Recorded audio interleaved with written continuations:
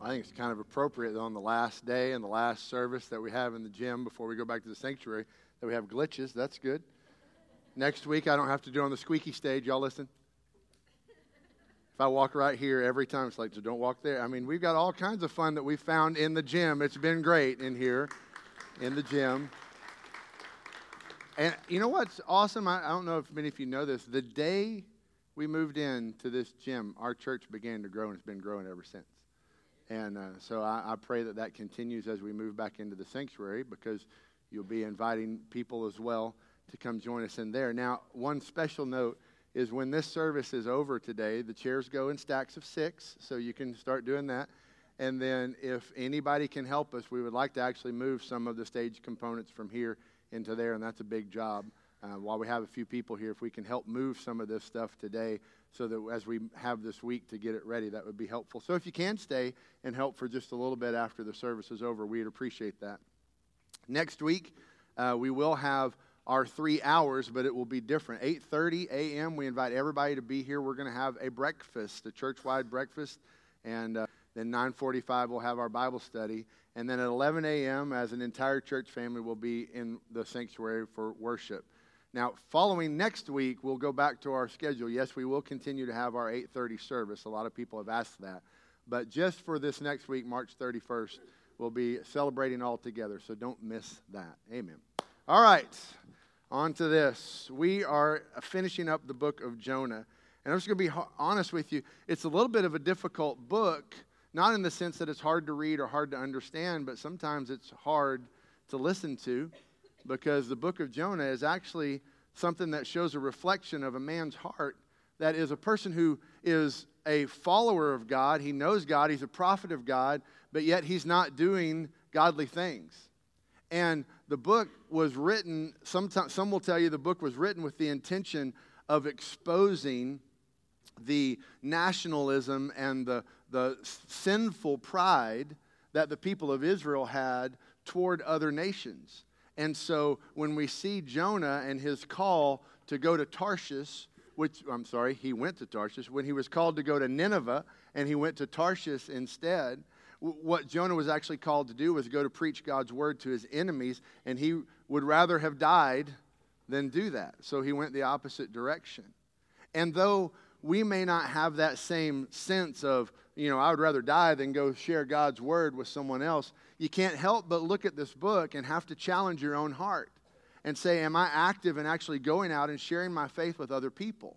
And though I may not have the same attitude that Jonah has toward other people, that sometimes maybe my actions reflect that I'm not actively trying to share my faith with other people. I'm just kind of worried about myself and in my own world. So in that sense, it's sometimes difficult to read what's going on. And we're going to close it up looking at Jonah chapter 4. But I want to start by just asking this question. Have you ever even tried it God's way? Sometimes that's what I ask people. When they look at the Christian faith and they go, I don't understand why God would ask us to do, and you fill in the blank, called you to do something. Sometimes we have this something inside of us that just wants to challenge what God is telling us to do. Well, why would we do it that way? Many of you know I just got back from a mission trip. Couldn't be more proud. We took 10 people from our church up to Nome, Alaska. We served alongside Alaska Missions, doing all kinds of things. One of the things that we did was we worked at a concession stand at a basketball tournament that's happening alongside the Iditarod, and we worked the concession stand to raise money for a women's shelter that's there in that area. And if you're not familiar maybe with that culture or that area, with the native people there in Alaska, a lot of them who are out in those villages and those communities, many of those villages and communities have abuse rates of 90 and 100% even what's going on. So the ministry that's happening through the women's shelter and the ministry to the kids in those areas is very vital. And one of the things that we did, like I said, we ran a concession stand to raise money for that shelter. And what's funny is you come to a concession stand, and I don't know how many used to run, right? So you show up at this concession stand, and all of us kind of naturally start going, well, why are we doing this? Why would you do it this way? Why would you do that? And then you just start thinking, hold a minute, I'm on a mission trip, and I'm working with people who've been here and done this for years. How about I quit questioning what we're doing, and I just serve like I'm supposed to serve. But we all have something inside of us that wants to go, why are we serving regular fries and curly fries? You know, can we just serve one? He's not good but you realize, no, I'm just here to serve. But we do the same thing with God at times. We think God's calling me to do something, or He's asking me to do something, or His Word's showing me something that I should do, and we go, I don't know, why would I want to do that? And here's what I want us to understand this morning. When God calls us to do something, we actually need to work to be at the place where we've built our trust and our faith in Him, that we can take God at His word. That we don't have to have God show us and prove to us over and over and over again the kind of God He is and what He's doing, that we should actually be in a place where we can trust that if God is leading me and telling me to do this, I can trust that that would be best. It's when we get to that place that we begin to understand that following Jesus is the best life that we can have. But there's something inside us that wants to challenge it everywhere along the way. And sometimes it's just pride or other things. But I want to just share this with you. Here's a truth to kind of understand as we unpack Jonah chapter 4 today. A hard heart will lead to a hard life. A hard heart will lead to a hard life. Well, Pastor, what do you mean by a hard heart? Well, that hard heart is the one that wants to just challenge God everywhere along the way. The hard heart is the one that says, well, God, I hear what you're saying, but I don't know that that's the best way. We think of a hard heart maybe as being one that says no all the time, but actually that hard heart is the one that has to be convinced and proven and taken over and over and over through the same things until you realize that God's way is actually best. Excuse me while I turn off the blinking monitor that's going, hey, these are distracting. All right. So, a hard heart would lead to a hard life, so we want to have a soft heart, one that follows God and trusts that His way is best. And how do we do that? Well, let's look this morning at Jonah chapter 4, and what we're actually going to see here is an example of an incredibly hard heart. And we may look at this example and think, gosh, I'm nowhere like that, but I want you to just take a moment and challenge yourself to go, well, is there anything in my heart that's kind of like this? So look at what it says. It says in Jonah chapter 3, actually verse 10, the last of that chapter, says that God saw their actions, talking about the people of Nineveh who repented. When Jonah actually finally got there, he preached the message, the people repented. And this is what it says, that God saw their actions, that they turned from their evil ways. So God relented from the disaster that He had threatened them with, and He did not do it. Now, you would think that if I'm the prophet that got to go to a place that shared with them God's word, and they relented and repented from their sins, and God relented from His anger toward them, that I would be happy. But chapter 4 begins this way. Jonah was greatly displeased and became furious. Jonah was displeased because these were his enemies. He was not happy that God had shown them grace and mercy. It says in verse 2 that he prayed to the Lord, please, Lord, isn't this what I thought while I was still in my own country? That's why I fled toward Tarshish in the first place. I knew that you are a gracious and compassionate God, slow to anger and abounding in faithful love, one who relents from sending disaster. And now, Lord, take my life from me. It's better for me to die than to live. That is a sad state to be in right there. That God has shown mercy and grace to someone else, and it's led Jonah to say, I'd rather die than if you've shown grace to that person. That's a harsh thing to look at.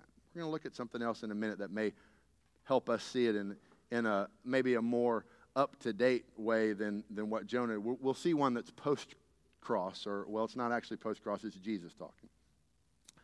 Verse 5, Jonah left the city, found a place east of it. He made himself a shelter there and sat in its shade to see what would happen to the city. Then the Lord God appointed a plant, and it grew over Jonah to provide shade for his head, to rescue him from his trouble. Jonah was greatly pleased with the plant. When dawn came the next day, God appointed a worm that attacked the plant, and it withered. As the sun was rising, God appointed a scorching east wind. The sun beat down on Jonah's head so much that he almost fainted, and he wanted to die.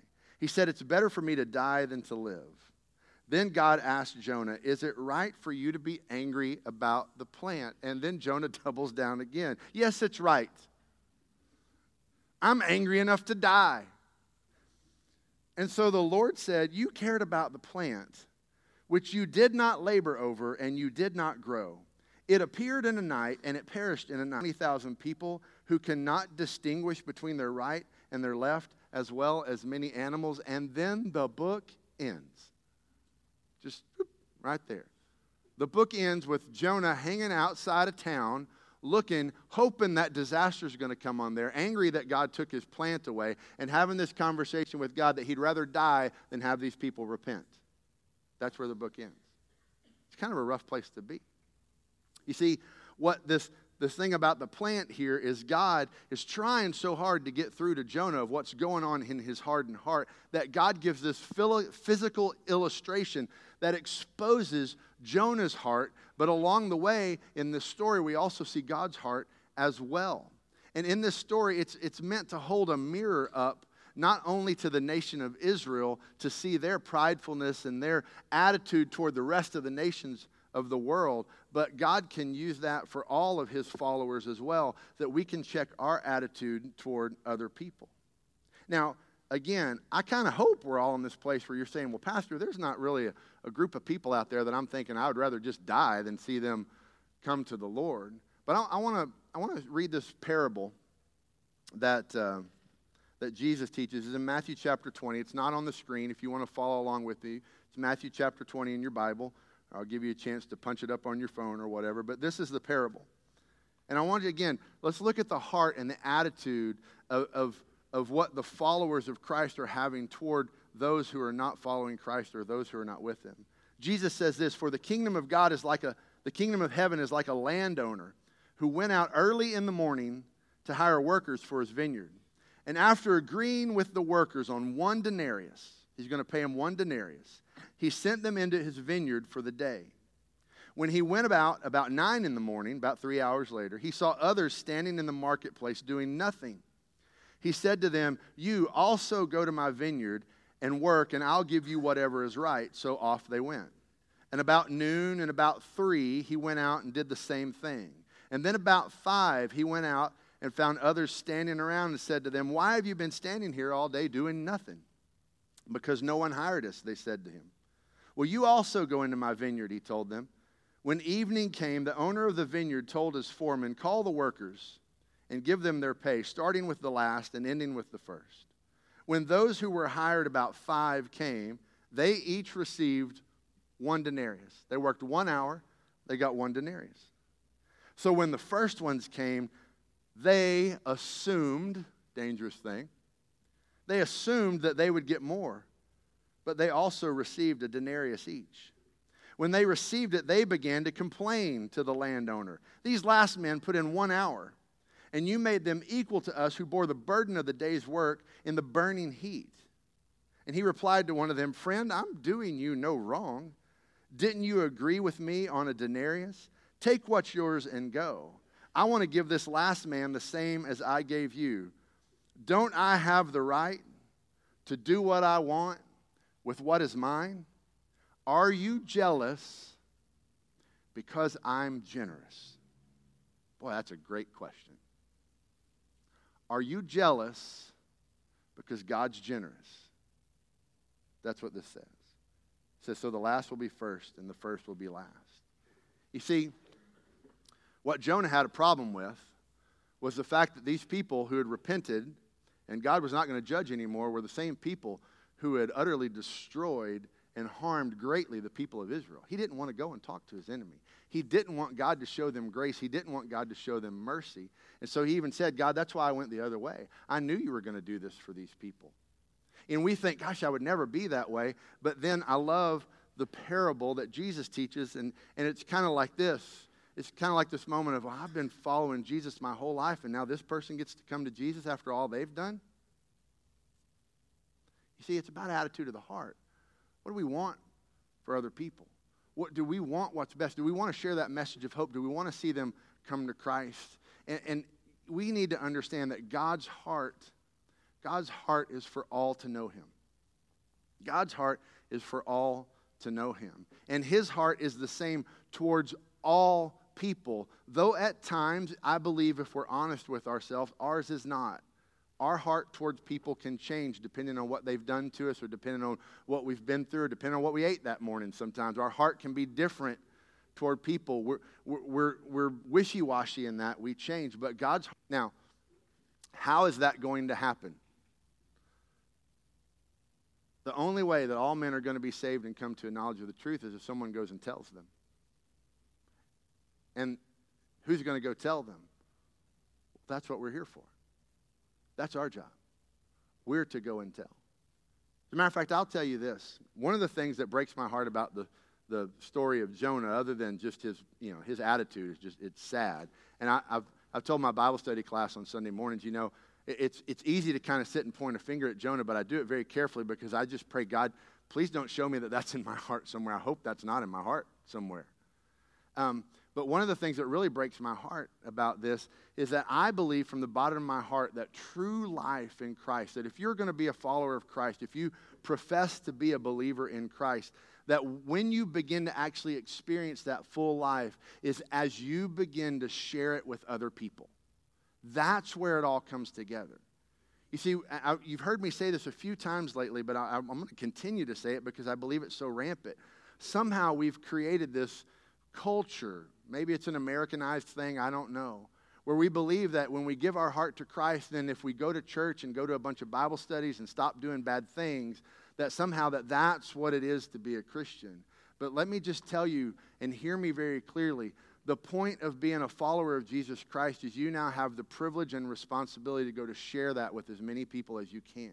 And all the other things that happen come in line and in focus as you do that. Without that in your life, the other things are just morality.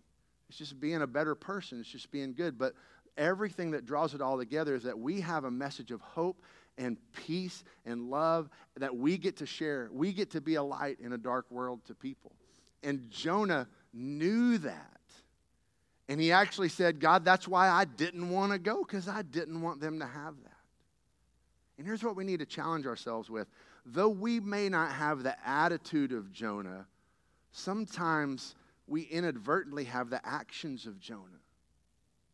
Sometimes we get so focused on our own schedule, or our own preferences, or our own comfort, that we don't want to be inconvenienced to go out of our way to share the message of love and hope with someone else. And then we miss in all of this stuff. If you want to experience life at its fullest, life like God wants you to experience it, the first thing that you need to do, I don't care if you're a biblical God has done in your life, then you'll see all these things come to fruition in your life. They'll come together. They'll make sense. You can spend the rest of your life gaining knowledge about Christ, connecting with relationships with people, and never have the fullness that you'll ever have is when you're starting to share your faith with someone else. It's exciting that our sanctuary is opening next week. It's going to be more exciting when you're here with someone who's never been at church before.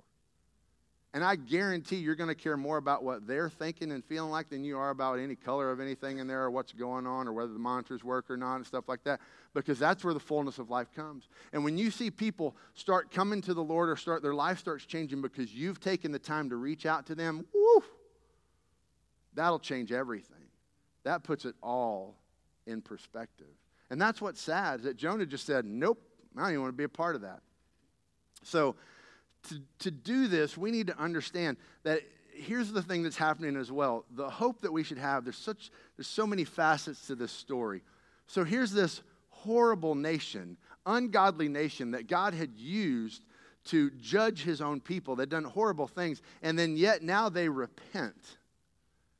And God relents from sending disaster. The other message that should give us is there is nothing that we have done or that others have done that can drive them far enough away that the love of God can't reach them.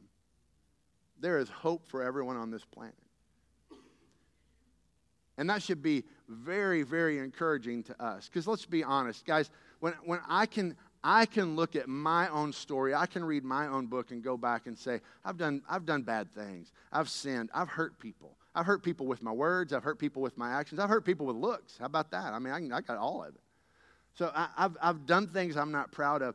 And it's not that when I became a Christian, then those things went away. I've done those since I've been a Christian. And so this journey of walking with Christ, it's simply this. It means that when I've chosen to follow Christ, what it means is as he shows me something in his word or as he teaches me in something, I have a choice. Am I going to repent? And I'm going to say, I'm sorry, I'm not going to do those things anymore. I'm going to lay those down, and I'm going to choose to walk in life with him. Or am I going to choose to double down like Jonah and go, no, I'm so angry, I just want to die. I'm just going to keep doing it this way. I'm just going to hold on to this because, God, I just think I have a right to do any way and anything that I want to do. True life comes when we choose to lay those things down. There's so many people that I see walking in this world that have settled for good enough. I believe from the bottom of my heart, I'm a good old Southern Baptist, if you've had a sincere moment where you have given your heart and your life to Christ, I believe in once saved, always saved. Because there are two people in this transaction. You can let go all you want, but when God's hand is holding on to you, it ain't letting go. And if you've given your life to Christ, He is holding on to you. But what I believe people miss out on is the life that He wants you to have in Him on this planet. Yeah, heaven's coming. Yes, perfection is coming. But so many people settle by saying, well, I've got my salvation secure, but I'm just going to be comfortable in this life. I'm just going to navigate whatever. And you have stuff that maybe God has seen you through, and we could all stand up and testify, I'm so glad that God's seen me through this. And instead of working to pursue God, we work to never let that happen again. And that's a different thing. I love this time of year with the basketball tournaments. I was a basketball player in high school, wanted to play in college, wasn't good enough, just thought I'd tell you, all right? Matter of fact, I played at the tournament up in Alaska. That's why I'm limping now. That ought to tell you a clue about how this is, all right? But here's what I love. I know basketball well enough, I can see the flow of the game. And you can watch these teams that get a lead and then stop playing. You ever seen it? They start playing to try to protect something instead of playing to win the game. And anytime they start playing to protect something, they lose most of the time. It's incredible to watch that flow. And you know, some of us live our Christian life that way. We live our life in such a way that God saved us from something, and we're kind of in this comfortable place, and now we're living life to just not lose this anymore, not mess this up. But God has so much more if you'll continue to play to win. If you'll continue to pursue Him, if you'll continue to follow Him, if you'll continue to do things, and not be like a Jonah who says, nope, I'm out on that one. Could you imagine the joy that Jonah could have had he allowed his heart to be changed toward these people, and he allowed to be the one that went in and brought this repentance, had he allowed to be the one to come in? But no, he didn't want any part of it. And so he missed out on what God wanted him to do. Don't miss out on the fullness of life by settling for less. And so we have the opportunity. I'm just going to go ahead and tell you the bad thing about this monitor being gone is my clock's gone, so we might be here till 2 in the afternoon. So there you go. I'm going to take my watch off even. I don't even care anymore. So there. All right. So here's the message that we have, is that why we have the opportunity to go share this is because God's message is powerful. And this is what Jonah knew. He knew some things about God that we can know as well. And the more that we know them about what God has done in our lives, then the better we are at sharing them with other people. Here's the things that Jonah knew about God. He knew that God is gracious. He said that God is gracious. What does he mean by gracious? That means that God has given us things that are free and undeserved. We have the unearned help of God that comes into our life. It's by His grace that we have anything. Because what we have earned and deserved always falls short of what God has. What we deserve is death and punishment and separation from God.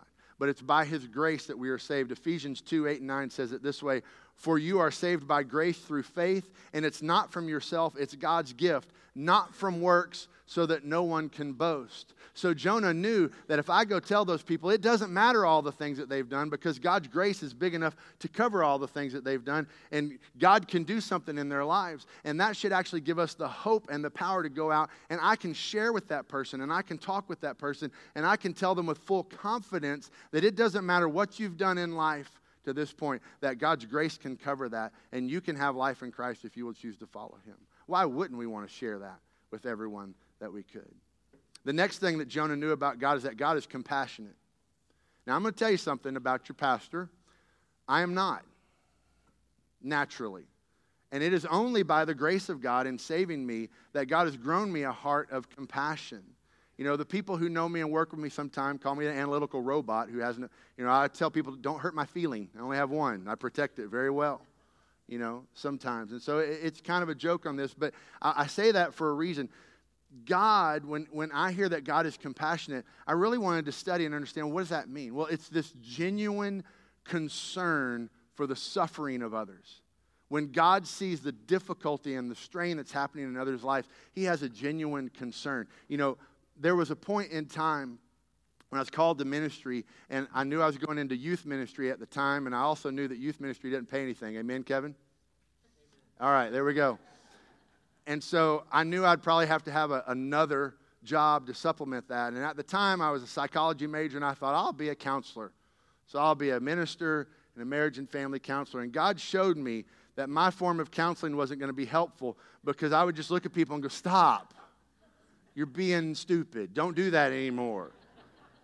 And that's how I wanted to counsel. And so that's how I discovered that my heart of compassion maybe wasn't the best. But God has compassion. He has great concern for the suffering of others. Where sometimes I do, and I know some of you do as well, we like to sit back and tell them the 5 reasons why they got in that place in the first place. And you really shouldn't have done that. And we kind of done this to yourself, and I don't know why you can.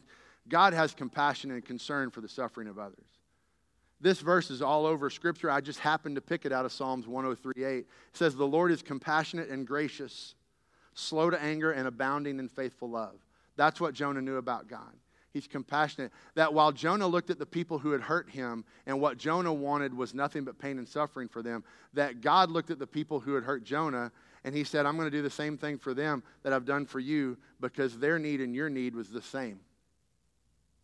And so I'm compassionate, and I'm sad that they're hurting. Let me just say it this way. If you believe that there's a God in heaven that's up there waiting to just punish you and slap your hand when you've done things, you don't understand who God is. God's compassionate. He hurts when you hurt. He feels it. He knows what you're going through. And that's a message of hope that people need to hear today. Another thing that Jonah knew is that God is patient. God is patient. You know, I've had some questions come up along the way as we're reading the Bible through, and we invite you to read the Bible through with us this year. You can start right where we are, and reading the Bible through in a year, you can just end at this time next year. You can still do that. When you read some of the Old Testament things, I had some people go, man, why would God do this? Why would God do that? And I said, one of the things that's helped me kind of comprehend some of these things is we look at things on a timeline and on a scale, but for God, time really doesn't mean anything. God's got all the time and more than the world because He created it. And I said, so sometimes when we read these things and we see it in a generation even, or we see it over a period of time, we go, man, why is this working this way? But you got to understand that when we talk about God being patient, He's got time. He's got generational time. He's got decade time. He's got century time. And it's God's patience that brings salvation. That's what we know. 2 Peter 3:15 says, also, regard the patience of our Lord as salvation, just as our dear brother Paul has written to you according to the wisdom given him. What's Peter saying there? Well, the church was under persecution. There were difficult things happening in the world. There were people who were following Christ. There were people who were persecuting Christians. There were people who didn't want anything to do with God. Does that sound anything familiar? Kind of sounds like today. And what Peter says is, here's what you need to understand. As you follow Christ and you deal with living as a Christian in a broken world, you need to understand that there's going to be some times that things are difficult, and you just need to understand that though we want God to come back and just fix it all right now, that God's patience in not doing so means salvation for those who don't know Him, because God's heart is for all to know Him and follow Him. And how are they going to do that? We're going to tell them. That's how we do that. So God is patient. The other thing Jonah knew is he said that God is faithful. 1 Corinthians 1:8-9, it says, He will strengthen you to the end. Listen to these words. So that you will be blameless in the day of our Lord Jesus Christ. God is faithful. You were called by Him into fellowship with His Son, Jesus Christ our Lord. When I read that, I go, hold on a minute. So that you will be blameless? I told you earlier, I know my book. I've read it. I have no business being blameless in front of the Lord. How in the world can I live this life and then somehow say that I am blameless before God? There's one way and one way only. It's the grace, compassion, and faithfulness of our Lord, who sent His Son Jesus Christ so that the sacrifice that He made on the cross could cover my sinfulness. And it's only through that that I can be blameless in front of God. And my faith is in that. And I know that God is true to His word. And when that day comes that I have to stand before Him, that somehow He's going to see me as blameless because of what His Son has done for me, because God is faithful. And God can do the same thing for you. And God can do the same thing for anybody on this world who will turn their heart toward him, because God is faithful. And then the last thing that Jonah said is God is also relenting. God is relenting. 2 Corinthians 5, 7 through 10. For we walk by faith, not by sight. In fact, we are confident. And we would prefer to be away from the body and at home with the Lord. Therefore, whether we are at home or away, we make it our aim to be pleasing to him. For we must all appear before the judgment seat of Christ, so that each may be repaid for what he has done in the body, whether good or evil. You see, that day's coming. And if you're approaching that day thinking that God is just waiting up there to give you what you deserve, you don't understand what this word tells us is that God is relenting. If you're thinking that the things that are, listen to me very closely on this. If you're thinking that the things that you're having to endure in this life that you're suffering with are because somehow God's judging you on this, you haven't read this word. Our God is a compassionate God. He's slow to anger and he's relenting. He wants nothing more for you than to experience life to its full. And don't settle for just life at its most comfortable. Settle and continue to pursue what he has for you and understand that he is a relenting God. And though as a follower of him, we're still going to make mistakes along the way, we can repent every day and say, God, I'm sorry I tried it my way yesterday. We're going to do it your way today. And that God's desire is to not bring that judgment and not bring that punishment, which is why he gave us Jesus. But he wants you to know him and to follow him and experience life at its fullness. And that day when we stand at the judgment seat and we're repaid for what has been done in this body, as I've already said, it's the blood of Jesus that's going to pay the price for each and every one of us. So I just close it all up with this, guys. True life comes in following Jesus. True life comes in following Jesus. I don't mean true life comes in just giving your life to him, which I do pray that you've done. I'm meaning that true life can happen today, and you can experience it now. And then heaven can just be a next step. But the way that happens is that you make the decision to follow Jesus in whatever he's leading you to do.